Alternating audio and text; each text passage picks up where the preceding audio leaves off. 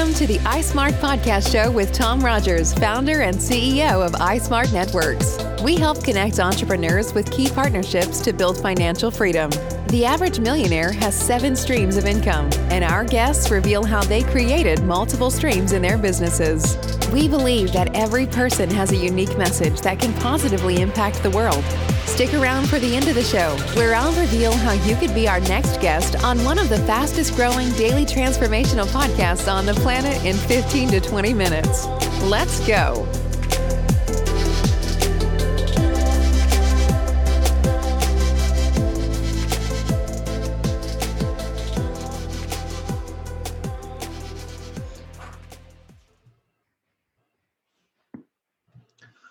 Okay, so thanks for joining iSmart Podcast. On the show, we have Natasha Ahmed. She actually left Google and founded Flowstaq. As the head of digital growth, working with over 500 global brands like MultiChoice, Africa, #1 telecommunication company in Africa, Amazon Web Services, and so many other brands. Thank you, Natasha, for being on the show today. Yeah, thanks for having me. So what is Flowstaq and what do you do and how did you get all these companies to work with you? So we're a digital agency and we help e-commerce and tech companies by creating strategies for their digital advertising, so paid ads primarily on Google, Facebook, Instagram, and some more emerging social media platforms like Snapchat, TikTok, Twitter, and Reddit. Yeah, it's amazing. It's fantastic. And how did you kind of go from leaving Google? Like, I mean, I think we're all going to be interested in hearing why you decided to leave Google. And then, because that's a great, job to have. It's a great company, right? You can make a lot of money. And then you decided to start your own marketing firm. How did that whole, thing happen?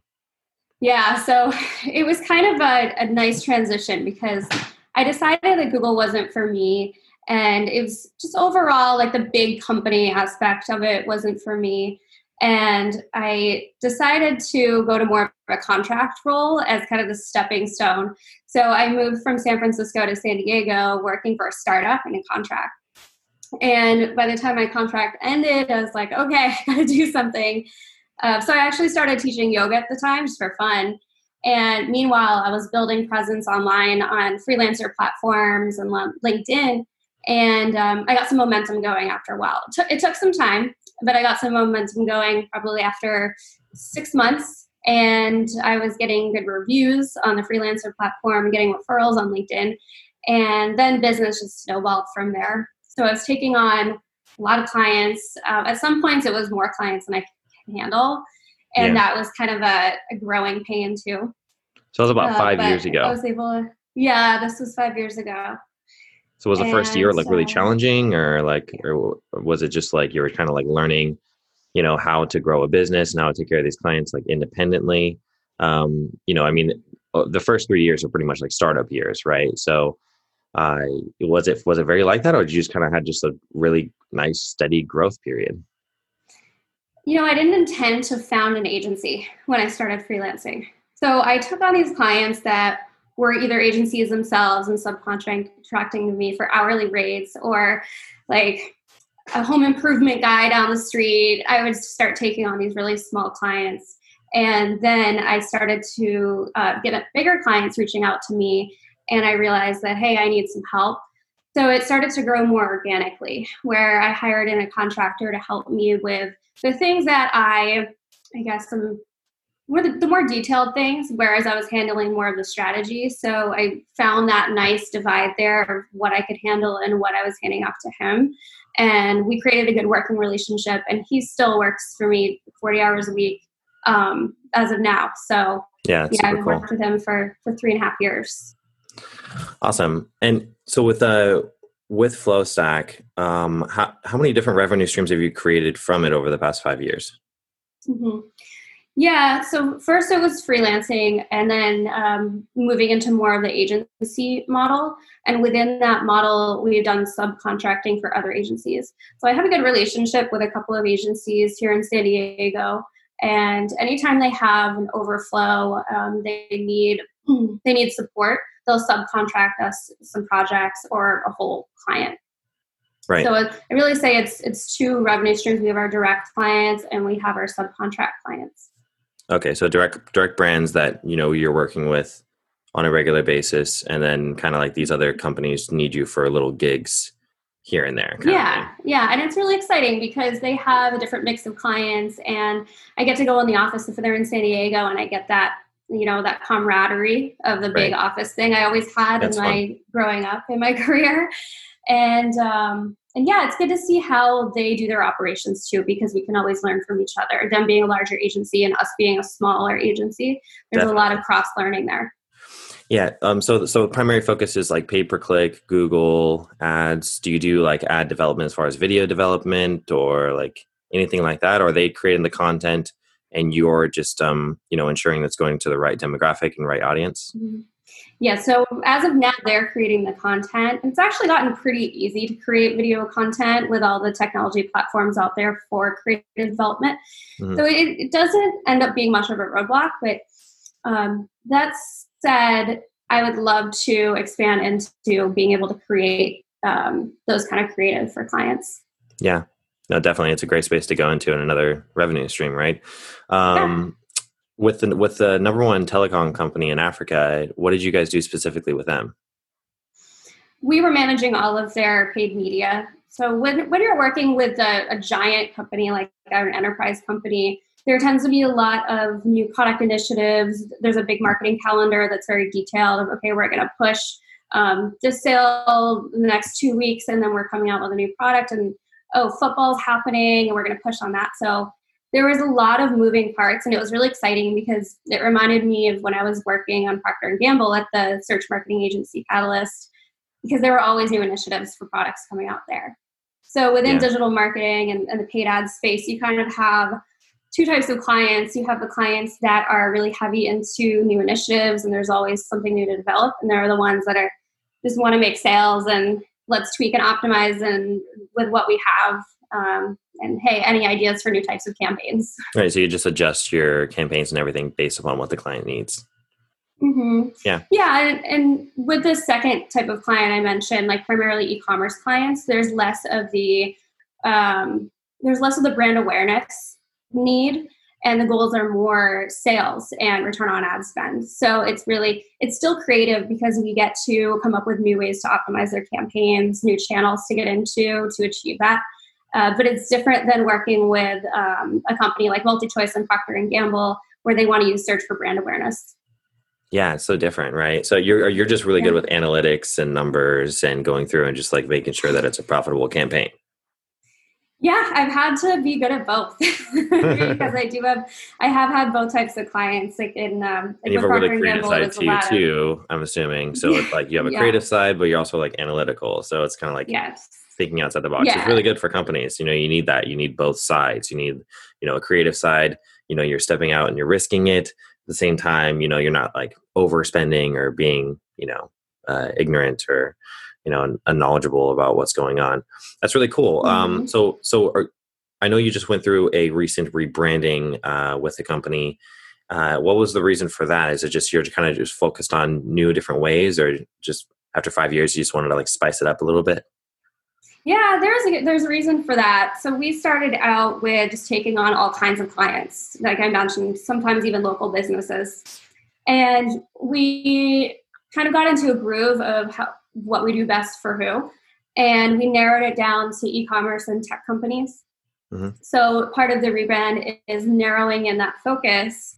And when you are looking to work more with those types of companies, you want to position your brand in a way that is going to align with them. Right. No, that's super smart. I mean, you got a niche, right? I mean, we've had lots of marketers on the show, and they kind of just focus on their thing, social media management, or, pay-per-click ad spend, or they do video production. Some of them just do, they do, website development for WordPress, and then they do, ad spend and marketing to get people to go to your WordPress, or some people build funnels, right? So, like Ecomm and, is just such a huge business right now because of the whole pandemic and everything that's going on. Everyone's buying everything online. And if businesses haven't been able to shift online, they need to because, we know that things are just going to keep on being shut down. And so you're focusing on e-com businesses. And I'm assuming that, businesses have gotten a lot of stimulus checks, a lot of stimulus money, PPP money, right? All that free money from Trump. And they've been utilizing your services probably to get e-com businesses, either going or just, getting traffic to them and managing their campaigns. How has this whole pandemic kind of affected your business? Yeah, I think so. What you said has really affected how our flow and our like RFPs, requests for proposals, and it's been a lot. I think of medium-sized e-commerce businesses that were doing their advertising either themselves or they had less experienced freelancer doing a lot of it, and decided, with all this time at home, on their business rather than in their business, and set a plan to level up their marketing. And my theory is that's why we've been getting a lot of these businesses reaching out to us, and they've kind of validated that when I asked them. So yeah, it's been good. I think all this time at home has really helped a lot of us be more creative. Definitely. Pivot from where we were. And yeah. Yeah. And just, everyone knows that we're just like changing and adapting to this kind of new normal. And, having someone, like you and your team that can ensure that the ad spend is really profitable at the end of the day is incredibly important. So, is there anything that you're looking for? You just went to a new rebranding. We have lots of phenomenal entrepreneurs and people that listen to the show. Is there anything you're looking for right now as far as, maybe part of that rebranding or part of that focusing, or anything you need help with, like as you continue to grow? Yeah, actually, business development is something that we've been looking into expanding on. So even though we do have leads coming in, we would like to have a dedicated person to handling those leads and reaching out to our ideal clients as well. So definitely open to talking to somebody about that. And also expanding the team. So we still have a need for people to join the team. And ideally in San Diego, but at this point, everyone's remote anyway. So yeah, you can go anywhere. I find that you get a nicer pool of candidates when you look nationally or even internationally. So I'm not opposed to that at all. But it's just nice to be able to meet someone that's working with you.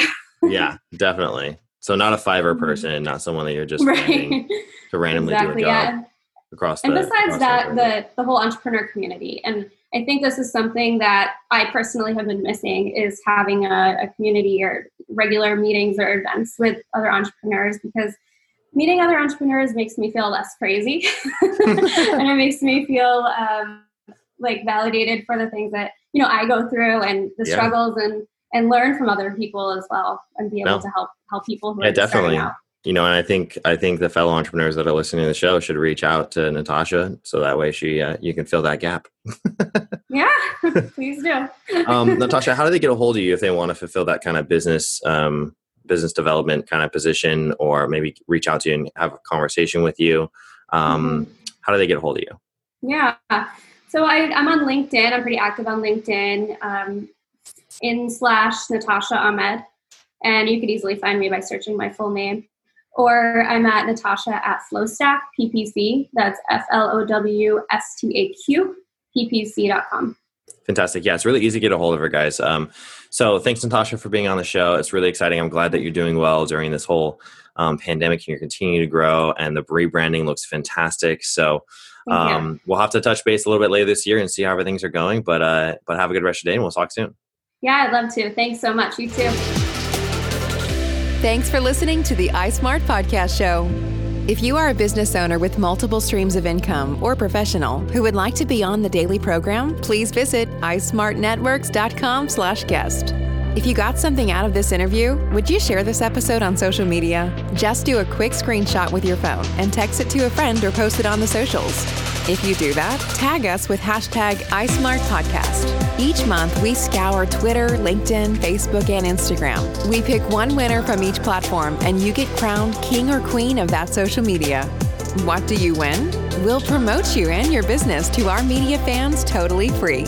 Can you also hook us up? In your podcast player right now, please give us a thumbs up or a rating and review. We promise to read it all and take action. We believe that every person has a message that can positively impact the world. Your feedback helps us fulfill that mission. While you're at it, hit that subscribe button.